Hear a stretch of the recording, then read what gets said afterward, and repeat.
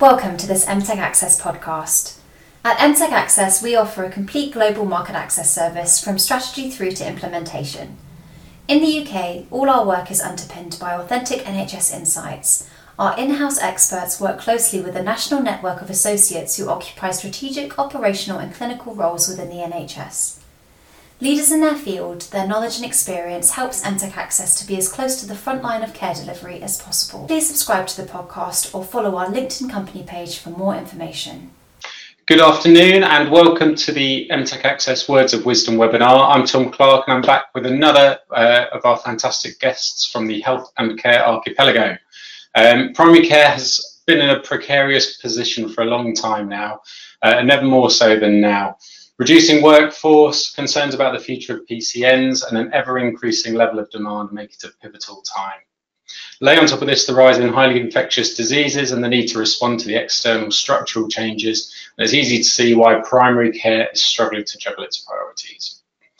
To help us understand how these priorities are being assessed and managed, I'm joined today by Dr. Alex Deegan, who's the Primary Care Medical Director for the Devon Integrated Care System. And Senior GP Partner at the Mid Devon Medical Practice. As well as still seeing patients each week, which you can see Alex is in the practice today. Alex has extensive experience as a commissioner with the NHS Northern Eastern and Western Devon CCG. And Alex's focuses on influencing and improving healthcare provision for all patients, particularly around transformation, sustainable models of care and the wider determinants of health. Alex, welcome. Thank you for joining me today. Thanks, Tom. Thanks. Can you just start by sharing a little bit about your current roles and a bit about the system that you work in? Yeah, absolutely. So as you said, Tom, I work in Devon. I've been a GP for 17 years now. I'm a GP partner in a rural dispensing practice in the middle of Mid Devon. For those of you that know the area, it's kind of between two market towns called Tiverton and Crediton. So I work in a practice for 3 days a week. And for 2 days a week, I work as the primary care medical director for the ICS in Devon. So the medical director role is a kind of more strategic role, obviously looking at how the NHS kind of fits together and works in Devon, and how we work closely with our partners across the system. That includes our partners in the local authority. Devon's quite a big county. It's obviously in the southwest on the peninsula. We've got Somerset and Dorset to the east, and Cornwall to the west. Within Dorset, there are 4 acute providers, so 4 big acute hospitals, kind of at the geographical edges of the county. We've got about 120 GP practices across the whole county. We've got a mix of kind of city dwellers and lots of rurality as well, particularly where I am. So my GP practice, I think, is about 400 square miles, and we don't have a single roundabout or traffic light on it. Fantastic, thank you. And I mean, we can imagine some of the challenges that you might face around Devon. Can you just expand a little bit on some of the sort of specific challenges for primary care in your population? Yeah, absolutely. So I don't think it's all that different to other parts of the country, really, Tom. But you may have seen in the press last week or the week before, there was some articles on kind of primary care and how well it performs, or how well it's perceived to perform by patients. And Devon actually was the second highest scoring county in the country. So you might think that everything's kind of rosy, but it's not. There are lots of difficulties in primary care, predominantly around kind of demand. That there is more work than it is easy for us to manage. We've got issues with regards to workforce, and again, it's interesting in Devon. Different parts of Devon have slightly different kind of workforce issues. There's always estates issues. And again, that varies across the whole country and across the county in Devon. But predominantly, it's about matching capacity with demand. That's one of the things that I think primary care struggles with most, and again, over the whole country, really. Yeah, brilliant. Thank you. And obviously the context of everything we're talking about is all around the ICS piece, integrated care systems. Can you just talk a little bit about how primary care has responded to some of the challenges in a more integrated way and how it's working across the system? Yeah, absolutely. I think it's interesting. I think COVID really, in a way, it helped the NHS generally, actually, and the local authorities, because with COVID there was an imperative to collaborate. We had to do things quickly. We had to work with partners who we hadn't necessarily worked with before, and we just needed to make it happen, both for us working in the NHS, but more importantly for the patients. So with regards to kind of primary care and collaboration, there's a lot more collaboration going on. As I said, I've been a GP for 17 years now, and if I turn back the clock and look back to 2005, 2006, each practice was an individual practice, and we kind of kept ourselves to ourselves. We didn't necessarily speak or work with the practice next door to us, and very much looked at what was within kind of our four walls or with our population. So COVID encouraged collaboration, and the other thing that's really encouraged collaboration is the development of primary care networks. Primary care networks, or PCNs, they were set up just before COVID, actually, so kind of 8-9 months before COVID. And so primary care had already started on that journey of collaboration, looking outside our own four walls in our practice.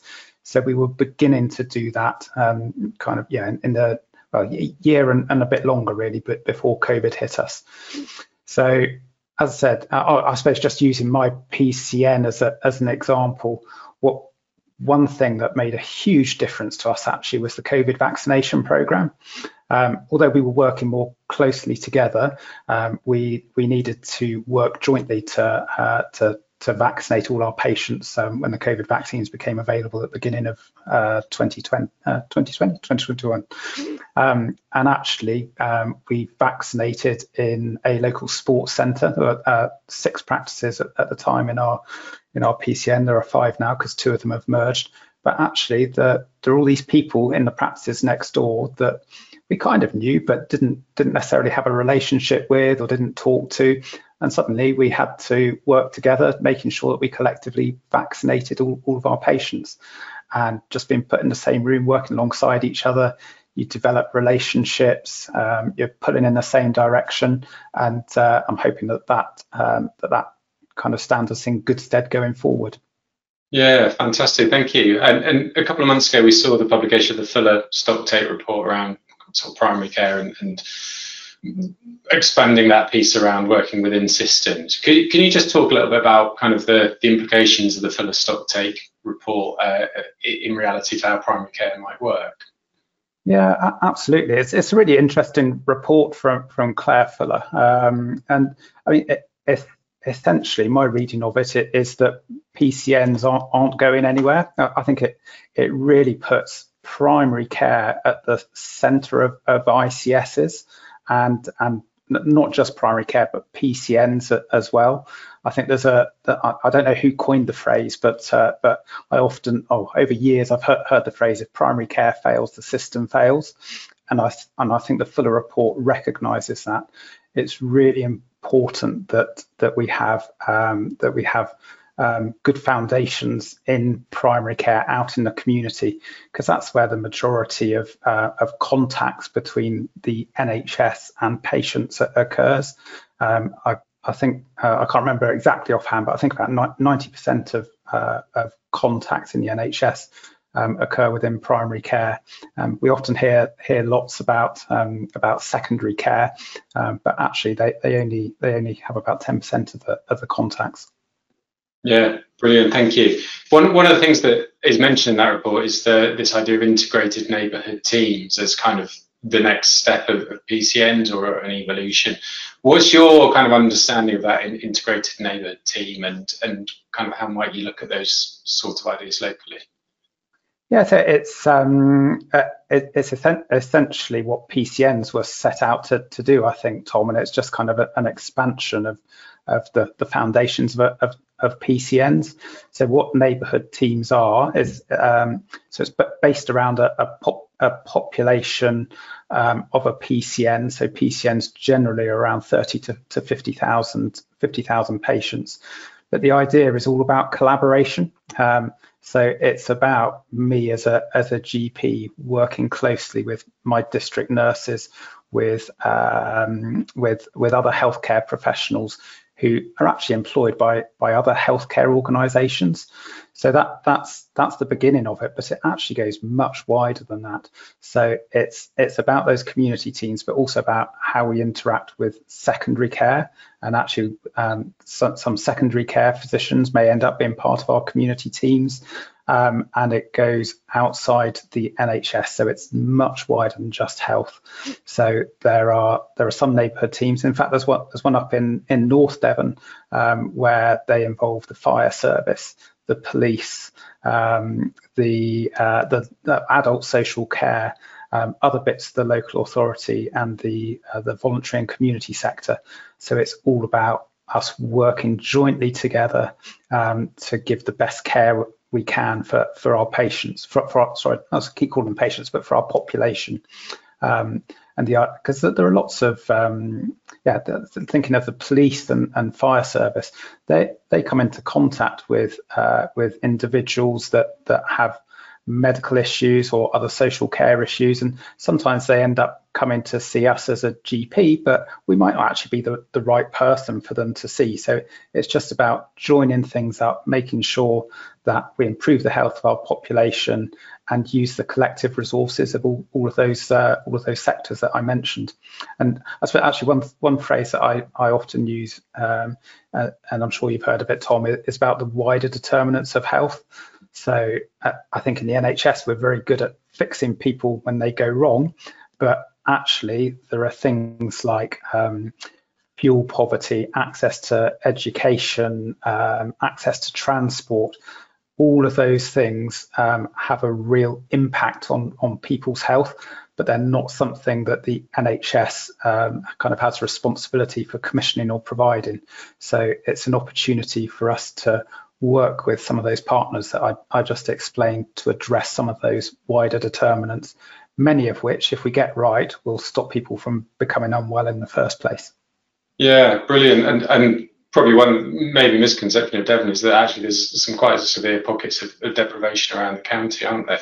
I think in terms of kind of bringing in the fire service, the police and others, so in these webinars, and I think probably for the audience, just more widely, kind of we all get the idea that bringing everyone together is likely to have benefits. In reality, having those kind of partners part of the conversation around your local population, what do you see as the likely impact of that kind of stuff? Is it that you won't be having people coming in? Is it that they won't be getting as poorly? Is it that they won't be sort of exacerbating when they've got conditions? What do you see as being the biggest impacts? Yeah, I think all of those, Tom. I mean, hopefully by using our collective resources, we can move things upstream a little bit. Where I've been involved in management and leadership in the NHS for years, and we're often, it feels like we're putting out fires, that something happens and our attention is diverted to sorting out the fire of the day. But what we need to do is to be a bit more strategic, work a bit more upstream, look at those wider determinants of health that, as I said, hopefully, to be honest, actually a lot of the wider determinants, they start, I said in my job interview for this job, actually, it starts kind of preconception. It's really important that the parents to be are aware of the importance of healthy pregnancy. Then actually when baby's born, actually need to make sure that the children have the best start, have access to the right nutrition, have access to support through health visitors. So it's all about bringing things upstream, giving people the best start in life, and continuing giving them the best opportunities to live a healthy life kind of right the way through their life. So it's sorry, just going back to the original question. So yes, it's about prevention. It's about actually when people become unwell, recognizing it quickly, or helping them to recognize it quickly, making sure that they see the right person, they seek help and seek the right person, which might be me in a GP practice, but actually it might be the Citizens Advice Bureau or one of our other partners. And just generally improving the health of the population. Yeah, okay. And in terms of kind of the clinical aspects of healthcare management that you do in primary care, by having that integrated neighbourhood team and working with those partners, do you see things that you're doing in the practice, whether that may be taking blood or changing dressings or some of those sorts of things that are kind of more community or can be associated with being done in the community? Do you see some of those things might be done by other people elsewhere? So, for example, the fire service might be out and might be able to change a dressing or something with the right training. Yeah, it might be stretching a little bit to suggest a fire person changing a dressing, but certainly that there are other people that we can use. So I've had conversations in the past about our social care colleagues, for the sake of argument, who are going in and providing personal care to people. Actually, there's no reason really why we couldn't work with them and train them to do some of the basic, maybe not just basic actually, but to do some of the things that historically have been done by other people. And I think historically, again, it's been really difficult because we've been working in silos, and it always seems really difficult to, even when it's the right thing to do, to transfer a budget or transfer money to make it happen. But now we're working as an ICS with a collective responsibility. The hope is that actually some of those conversations will become easier, although it's going to take a bit of time for ICSs to mature, I'm sure. Yeah, you mentioned the B word there, budgets. Obviously, that's a perennial challenge for everyone within the NHS. So primary care and PCNs have been funded in a fairly consistent way, albeit with tweaks along the way for some time now. With the introduction of ICBs, do you see real differences in how funding might come down to primary care? I think that remains to be seen, really, Tom. I mean, as you say, it's kind of worked. It's worked one way for several years now. It essentially, every GP practice has a central contract for the majority of our services with NHS England, and there are a handful of kind of other pots of money that we can access for doing kind of additional services. And then obviously we've got money that comes directly through the primary care network as well. So the money that comes through the primary care network, I think it encourages that. The way it comes down to us, actually, that there are, I was going to use strings attached, that's an unfair phrase, but the way the money comes down, it encourages us, helps us to work together in order to access the money and improve services for our patients. I hope I don't quite know what it's going to look like going forward. At some point, there may need to be a change to the way primary care is funded nationally, and it may be that ICSs, ICBs have more freedom to move pots of money around the system, including to primary care, if that's what it makes sense to do. But I certainly don't think there isn't I don't think there's a kind of a plan that's been written down yet nationally, and I suspect NHS England will be having to think about actually whether the present contract is fit for purpose or whether things need to change. Yeah. Okay. So can I take from that kind of for the foreseeable future, primary care is still going to be driven by that kind of central contracting and local contracting in the way that it typically has been? Yeah, I think so for the moment. I mean, my hunch is that PCNs originally were just around for 5 years, and we're three and a bit years into it, aren't we? I can't see PCNs going anywhere, and certainly reading the fuller stock take, it kind of implies that PCNs are here to stay. I just wonder whether actually more of the funding will be done at PCN level, to drive that collaboration, to drive economies of scale, of efficiency. So I suspect that more money will be at PCN based. More future money will be at a larger level of PCN basis rather than individual practice basis. Yeah, okay, brilliant, thank you. And just, I don't know if you'll be able to answer this or not, but in terms of that bit there about PCNs being here to stay, we hear all the time about PCNs around the country that are kind of sceptical about the direction of travel, or not kind of coalescing themselves because they're waiting for something else to come along. For those kind of PCNs who were not kind of bought into collaborative working, if you could give them a fairly simple message as to kind of why it's important, what would that be? I suppose that it just appears, Tom, that it's the national direction of travel. And don't get me wrong, at times it's not easy working collaboratively across more than one practice. But actually, there are some PCNs that you see across the country that are really thriving, and there are lots of opportunities. There are opportunities to do different things for your patients, new things for your patients. And I'm someone who very much I kind of embrace change. I quite like change, but I think in every walk of life, whether we're talking, I don't know, using banking or supermarkets or whatever as an example, things change and things evolve, and primary care, healthcare kind of will evolve.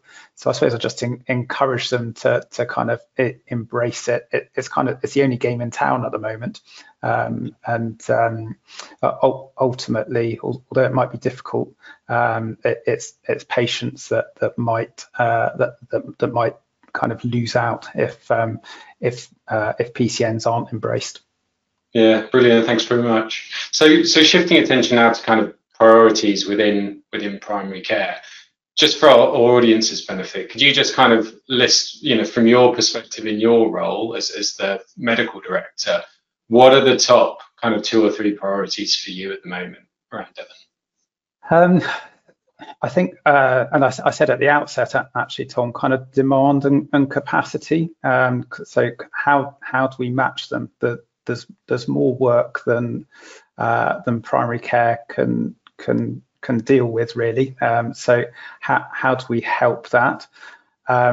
Stability of practices, kind of going forward. And again, it's not unique to Devon, but across the whole of the country, there are practices that are struggling to recruit, or whether that be GPs, nurses, reception staff. Interesting. One of my observations actually is that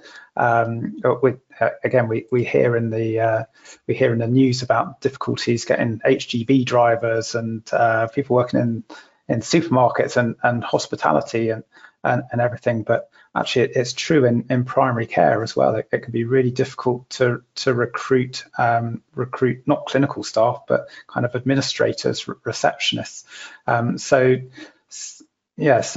making sure that practices can thrive, making sure that they are stable, that's really important at the moment. And the other thing is actually how are we going to cope through winter? I'm really worried about this winter, for a number of reasons. But actually, how can we set up primary care, and how can we support primary care and the wider system to make sure that when we go through our busy winter period, which I suspect could well be is likely to be our busiest, most difficult winter ever, how can we support them and make sure that patients get the services that they need? Yeah, and you mentioned winter there, and obviously there's been all sorts of things in the news about how difficult summer is at the moment, let alone winter, and we're aware of the likelihood of more COVID waves and quite an impactful flu season. Can you just talk a little bit more about kind of what you are worried about for the winter that we're heading towards? Yeah, it's about demand and capacity again, isn't it, Tom? And about prioritising kind of what we do. Actually, yeah, everyone says the whole year is like winter now, and there's an element of truth in that. But all your respiratory illnesses and kind of frailty and things, that's much worse kind of over the winter period. And I mean, in my experience over the last 17 years, it kind of, accepting I'm quite far south, it might be different a bit further up north, but we kind of start getting busier beginning of October, middle of October. Depends a little bit on the weather. Actually, if we have a kind of warmer October, it starts a bit later. And then we're really busy right through till kind of end of February, and then often it kind of tails off then. So actually, how do we make sure that we got the right capacity and flex within primary care, so that when people need a primary care service, they got access to it? How can we actually, quite often I'll see patients who I might not be the right person or might not necessarily be the right person for them to see or to help them. So actually, how do we make sure that not only do they have access to us in primary care, but how do we access or can they access self-care through the local pharmacy? How can we get information to them in other ways to access self-care? And sorry, I got a bit distracted there. Someone sent an email to me. I don't know whether you heard the bing. Yeah, I should have sent them you're out of office for you. Sorry, Tom, just repeat that question again for me. It was just really about kind of expanding on winter and what's going to be particularly worrisome about the winter that we're heading into. Yeah, and then lots of our GP practices have got gaps in the workforce. So actually, if there are gaps in the workforce already, and primary care is generally under strain, if you add more patients into that, actually it doesn't take much to make it more likely to fall over. And I'm really, and again, you see it in the national press, don't you? And I'm not singling out healthcare as being the most affected by COVID, because again, it's affected all sectors. But really worried about the staff in the NHS and in primary care, because it's been a tough 2-3 years, and we're, as I said, that there's not so much of a lull in the summer. It just seems to be continual. We know there are lots of people retiring a bit earlier. There are people taking time off sick because of the stresses. So sometimes it feels like a bit of a deck of cards, really. So yeah, how do we make sure that we support primary care, make sure they got access to the right workforce, make sure that the patients got access to the services that they need over the busy winter period. Yeah, and I mean, in terms of that's lots of wicked problems there, aren't there, about workforce and those sorts of things. I think sometimes we pick up a bit of a sense of kind of defeatism around these are just problems that are there and we can't do anything about them. What are you doing, or can you do to kind of mitigate some of those challenges around the things that you talked about? Yeah, I mean, there are a number of things. I suppose it depends what you're looking at, isn't it? There's certainly there are some digital, and not solutions. Solutions would be the wrong phrase, I think, but there are some things that we can do digitally to help. So we can actually every GP practice in the country now does some kind of electronic consulting, which isn't everyone's cup of tea. I'd say I quite like it actually. I often find it a more efficient use of my time. I can tend to get through them more quickly, and patients get the right care. We can actually, one of the things that's been done nationally, which I've been involved in Devon, which has been quite helpful, is setting up things like mentoring schemes. So it's the NHSE mentoring program, which we put in place in Devon. And the idea of that is twofold, actually. So that most of the mentors, or a number of the mentors at kind of middle or end of their career, gives them something slightly different to do, helps retain them, but also allows them to kind of transfer some of their knowledge, skills and wisdom to some of those newer GPs that are just starting out in the first kind of year or two of their career. There are often pots of money that we can give to primary care to enhance capacity over the winter period. So there was a winter access fund last year that practices could get money to put on extra GP clinics or paramedic clinics. There were a number of ways that you could spend it.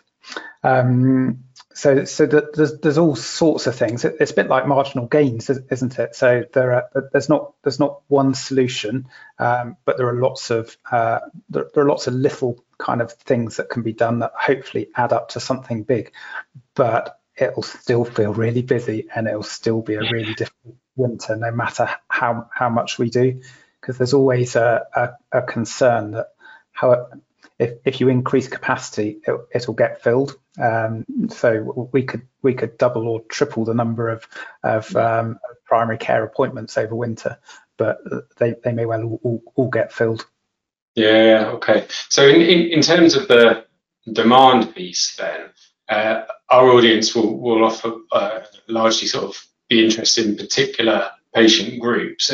Is there stuff that you're looking at the moment about particular population groups, I should call them, or particular pathways of care? So are you looking, for example, at elements of respiratory care, and how best are we managing either the pathway or that respiratory population to help kind of lower that demand and improve their quality of life as well? Yeah, I mean, respiratory, over winter, respiratory and frailty are always the two biggies, aren't they? And I think generally primary care is quite good or relatively good at respiratory, making sure that our patients have access to standby courses of steroids and antibiotics for their exacerbations of COPD and asthma. And frailty, again, it's always kind of top of the agenda, isn't it? I'm not sure that we're doing, or in just thinking in Devon, I'm not really involved in anything particular with regards to frailty. And I know that some people kind of feel that we've concentrated too much on frailty over the years and should be looking at other things now. I mean, one of the things that I'm quite excited about, not necessarily for this winter, but kind of going forward, and this is with my strategic hat on, it is the use of data and population health management to help our population. So for those attendees that aren't aware of population health management, essentially the idea is that we get data from all parts of an ICS. So that would be primary care, secondary care, community services, mental health, the local authority, and actually we use that data and crunch it to look at gaps in services, gaps in pathways, particular population groups that might be pitching up in as emergency admissions regularly, and actually targeting interventions to try and reduce that. It's one of the things I'm really keen to do in Devon because our urgent care system is struggling, as is everyone else's, to be fair. But actually, can we use that data to develop interventions or new services that reduce deterioration, reduce demand, help us identify kind of iller people more quickly so they don't get so ill, and reduce kind of length of stays and things like that. So in terms of that kind of population health management piece, obviously that's stuff that you're looking at or starting to look at within the system. Would you be receptive to people coming in, sort of third parties from industry or wherever it might be, to help flag those gaps for you? So you talk about urgent care, so whether it's stroke, heart attack, some of those, big ticket items, I suppose. If people were coming along with that population health data and suggestions or ideas or best practice from elsewhere, is that something that at this moment in time would be something that is of importance to you? Yeah, I mean, I'm always happy to get help from anyone that will offer it to me, Tom. So yeah, always happy to hear about ideas and have conversations that might help my population. Population health management is a relatively new thing. NHS England have had two kind of pilots so far, wave 1 and wave 2. So I think they've had about 5 or 10 areas across the country where they've kind of just started doing a bit of population health management to build up the skills, make sure we know what we're doing. But actually now population health management is going to be a priority for all ICSs and for PCNs.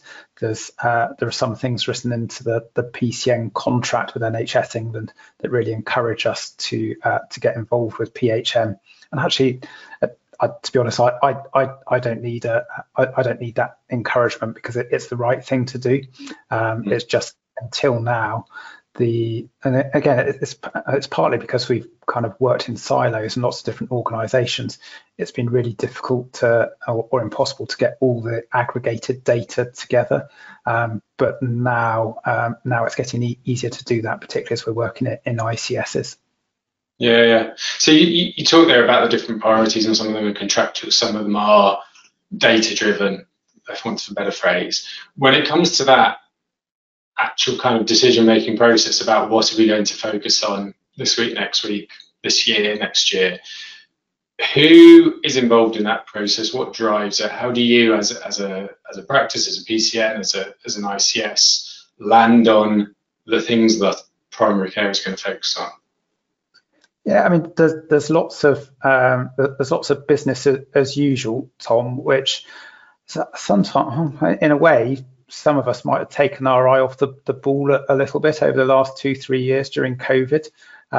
So one of the things that a lot of practices will be doing is looking at I should better explain it for the attendees who might not know about it, but there's something called QOF, which is a quality and outcomes framework, where actually every GP practice has to, or is asked to make sure that we are reviewing our patients with diabetes, heart disease, COPD, asthma, ischemic heart disease, make sure they're on the right medication, make sure their blood pressure or their conditions are well controlled.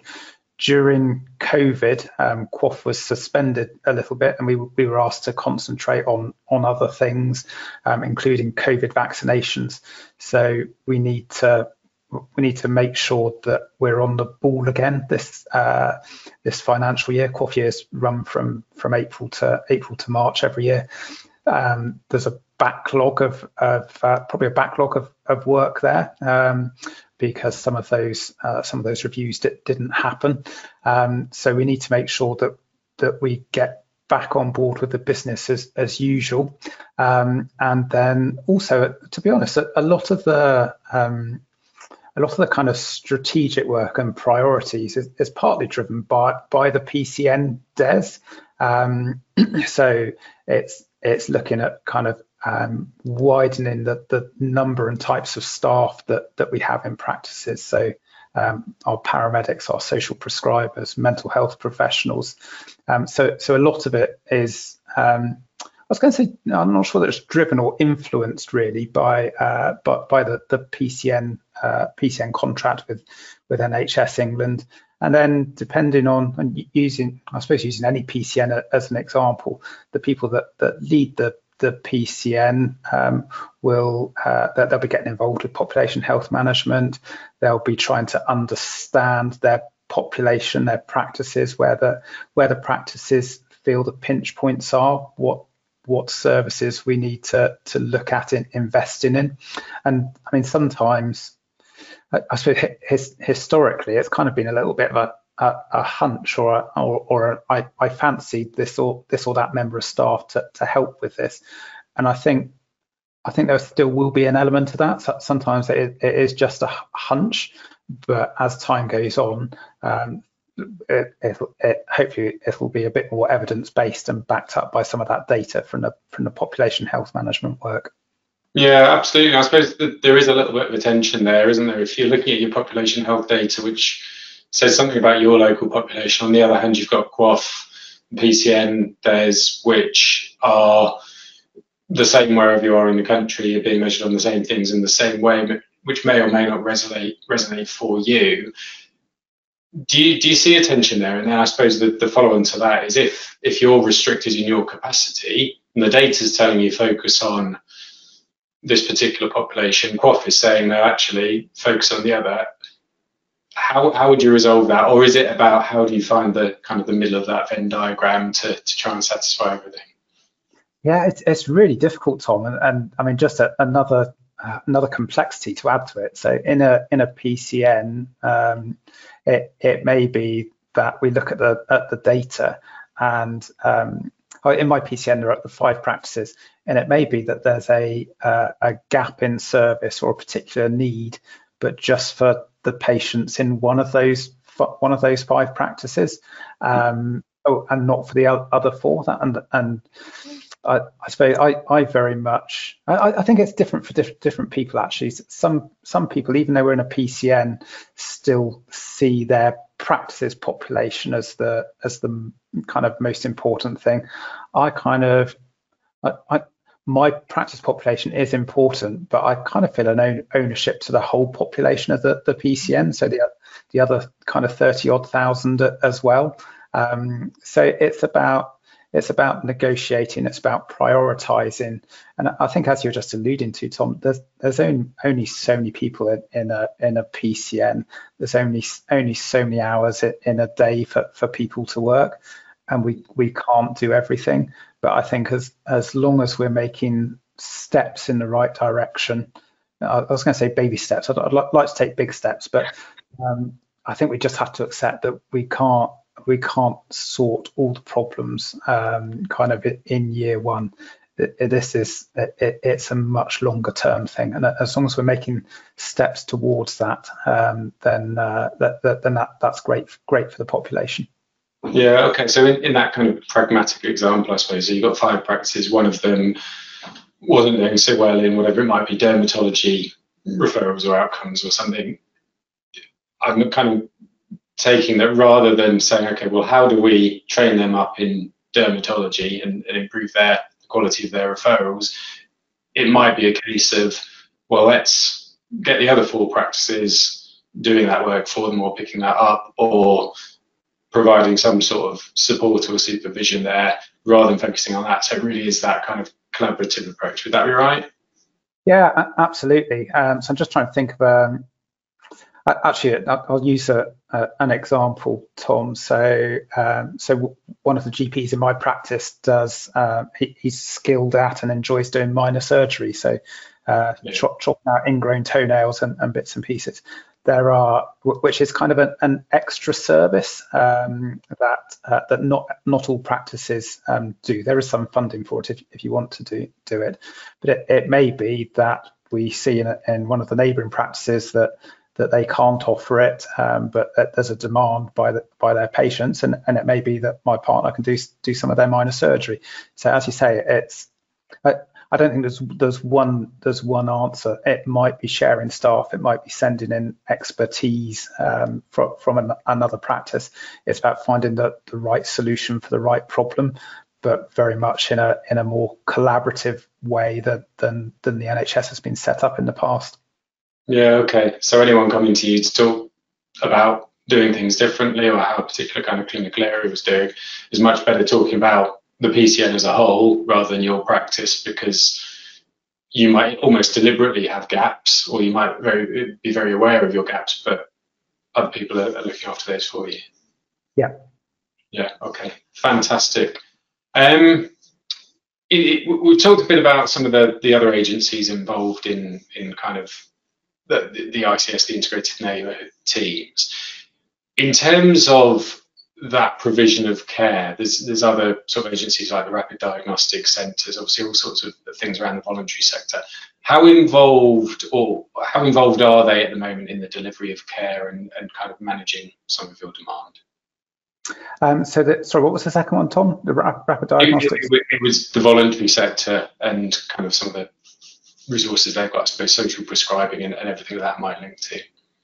Yeah, so I think most, speaking from a Devon point of view, I think I'd be surprised if not all of the PCNs have kind of social prescribers attached to them now. Certainly in my PCN, we've got access to 2 social prescribers. I find them a godsend. They're really, really useful. In fact, I had a conversation with a patient this morning who was in contact with one of our social prescribers last year for a few months and found it really helpful, and essentially wanted a referral back to them for help for another problem. So I think for the right patients, they're really helpful, and I haven't measured it, but anecdotally, they take work off me in the GP practice, and provide that they can spend much more time with patients than I can. I think generally across the country, the voluntary sector or third sector is getting much more involved with PCNs and with patients, but I think it's probably very variable. So all PCNs are of different maturities. Again, there's so many things that influence how well a PCN works. It's the population, it's the practice. It's about, actually, as in any walk of life, often it could be because of personalities, that there's so many things that influence that maturity. And some of them are less mature, but then there are others, as I mentioned earlier, that are really thriving and flying, working together kind of with neighbourhood teams, including the voluntary and community sector. And I know I was hearing a GP from Oakhampton speak a couple of weeks ago, and I was just so impressed with she works in Oakhampton, but her PCN is kind of north bit of Dartmoor, and she spoke so passionately about the neighbourhood team, the links with the mental health services, the links with the voluntary and community the voluntary sector. And it's clear that population, that PCN is thriving. The population is getting access to newer services and newer ways of doing things. So that there's a PCN like that, but then there'll be others that are much further behind. And I'd probably describe my PCN as being somewhere in the middle. Yeah. Okay. Just thinking now about sort of specific bits around patient health or population health. Obviously, there's lots of different competing health risks at the moment. Talked a bit about COVID, a bit about flu. Before we came on air, we were talking about monkeypox. So all these different things that are converging, as well as the backlog that we're hearing about, and there's been more in the news over the last day or so about excess deaths and those sorts of things. Where do you see as being the biggest areas of health being negatively impacted? So when you say areas, you're thinking so in terms of clinical areas or therapeutic areas. I think it's difficult to pick out one thing, Tom. I mean, and again, probably most of the attendees will have seen in the media about the backlogs in care across the NHS. The the waits are really long, no matter what speciality you're talking about.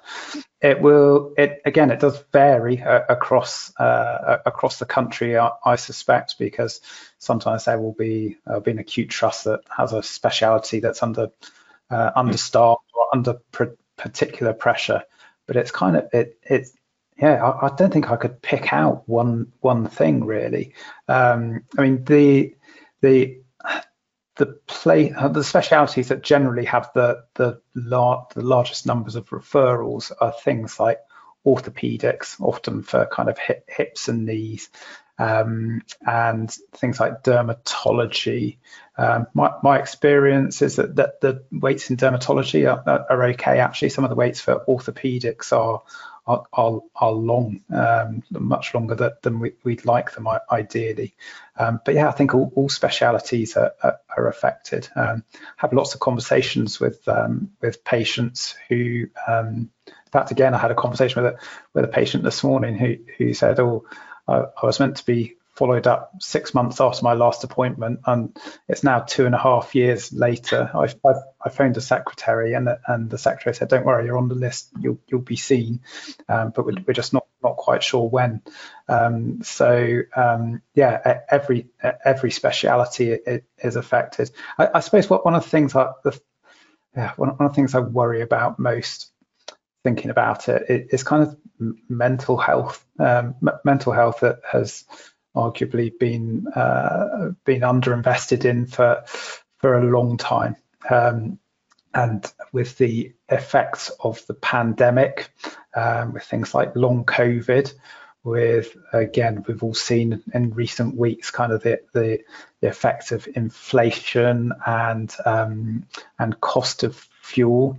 It's like a perfect storm, isn't it? And lots of people have been struggling because of COVID, and actually later on in the year, if they're going to have to choose between kind of heating and eating, and the stresses of kind of looking after their finances, I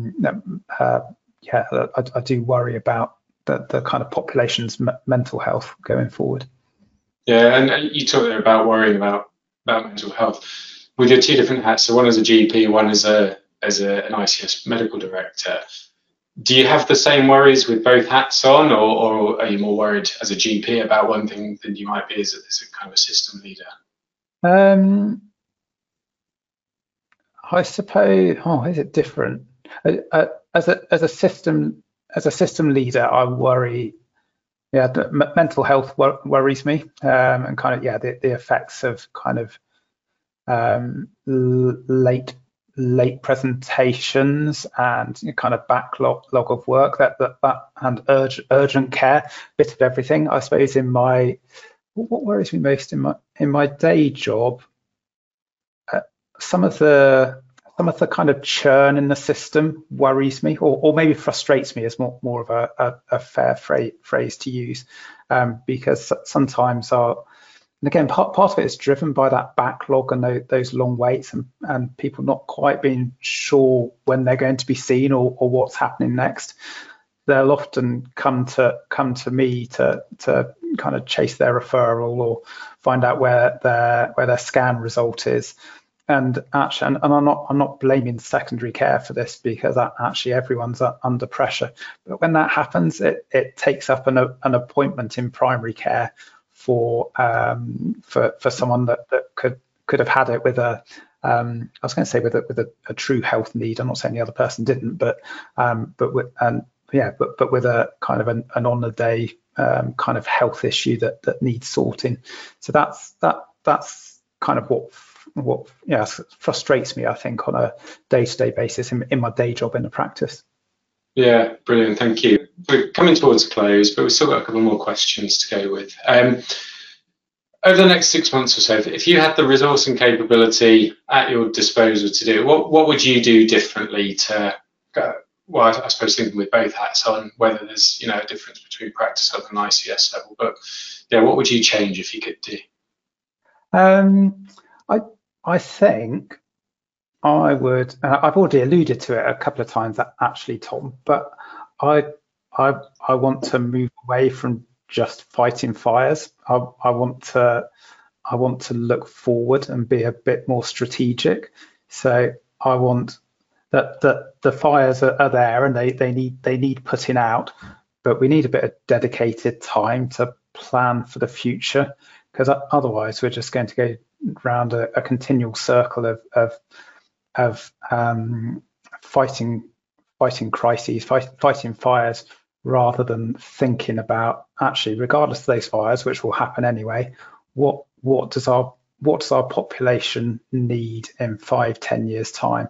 How do our services need to develop? How do the different bits of the ICS work together? So I think if I could ask for one thing, it'd be a bit of headspace and time to do that strategic bit of work, because it's as important as the day-to-day what's going on today. And actually I think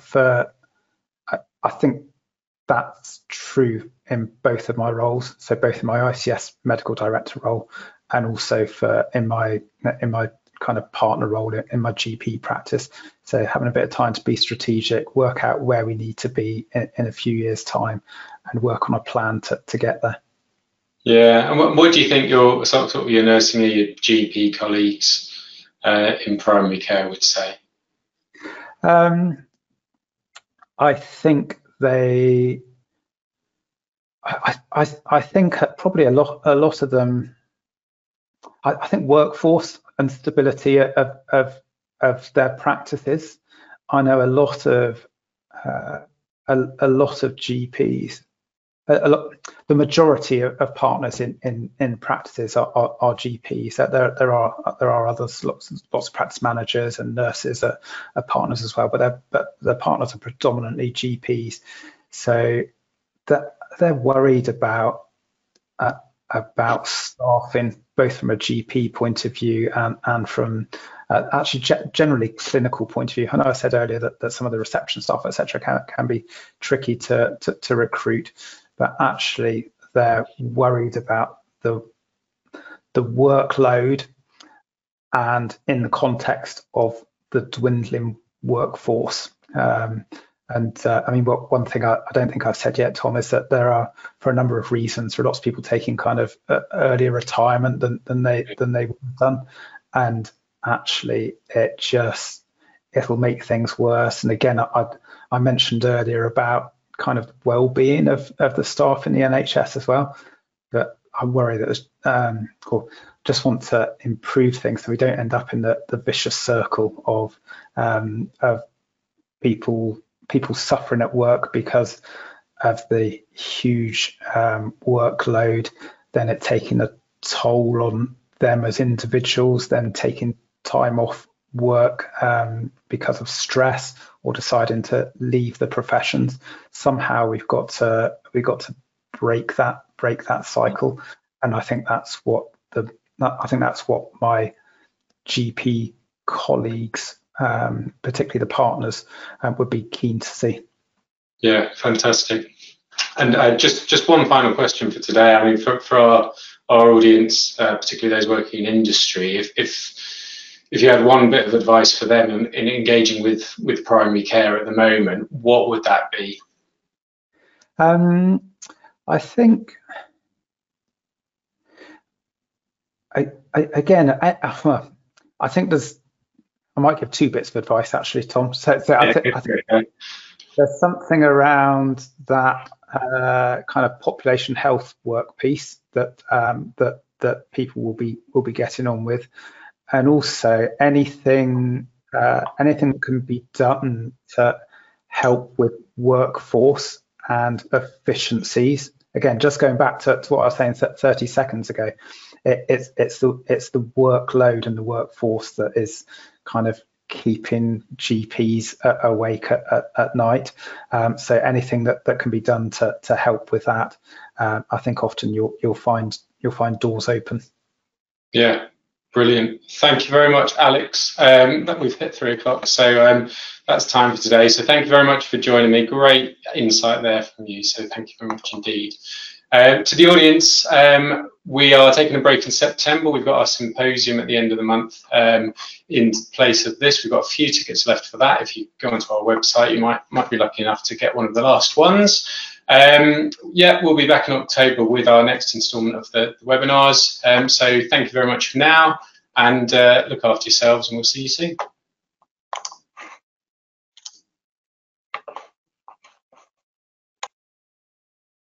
Thank you for listening to this podcast. Please do subscribe for future episodes.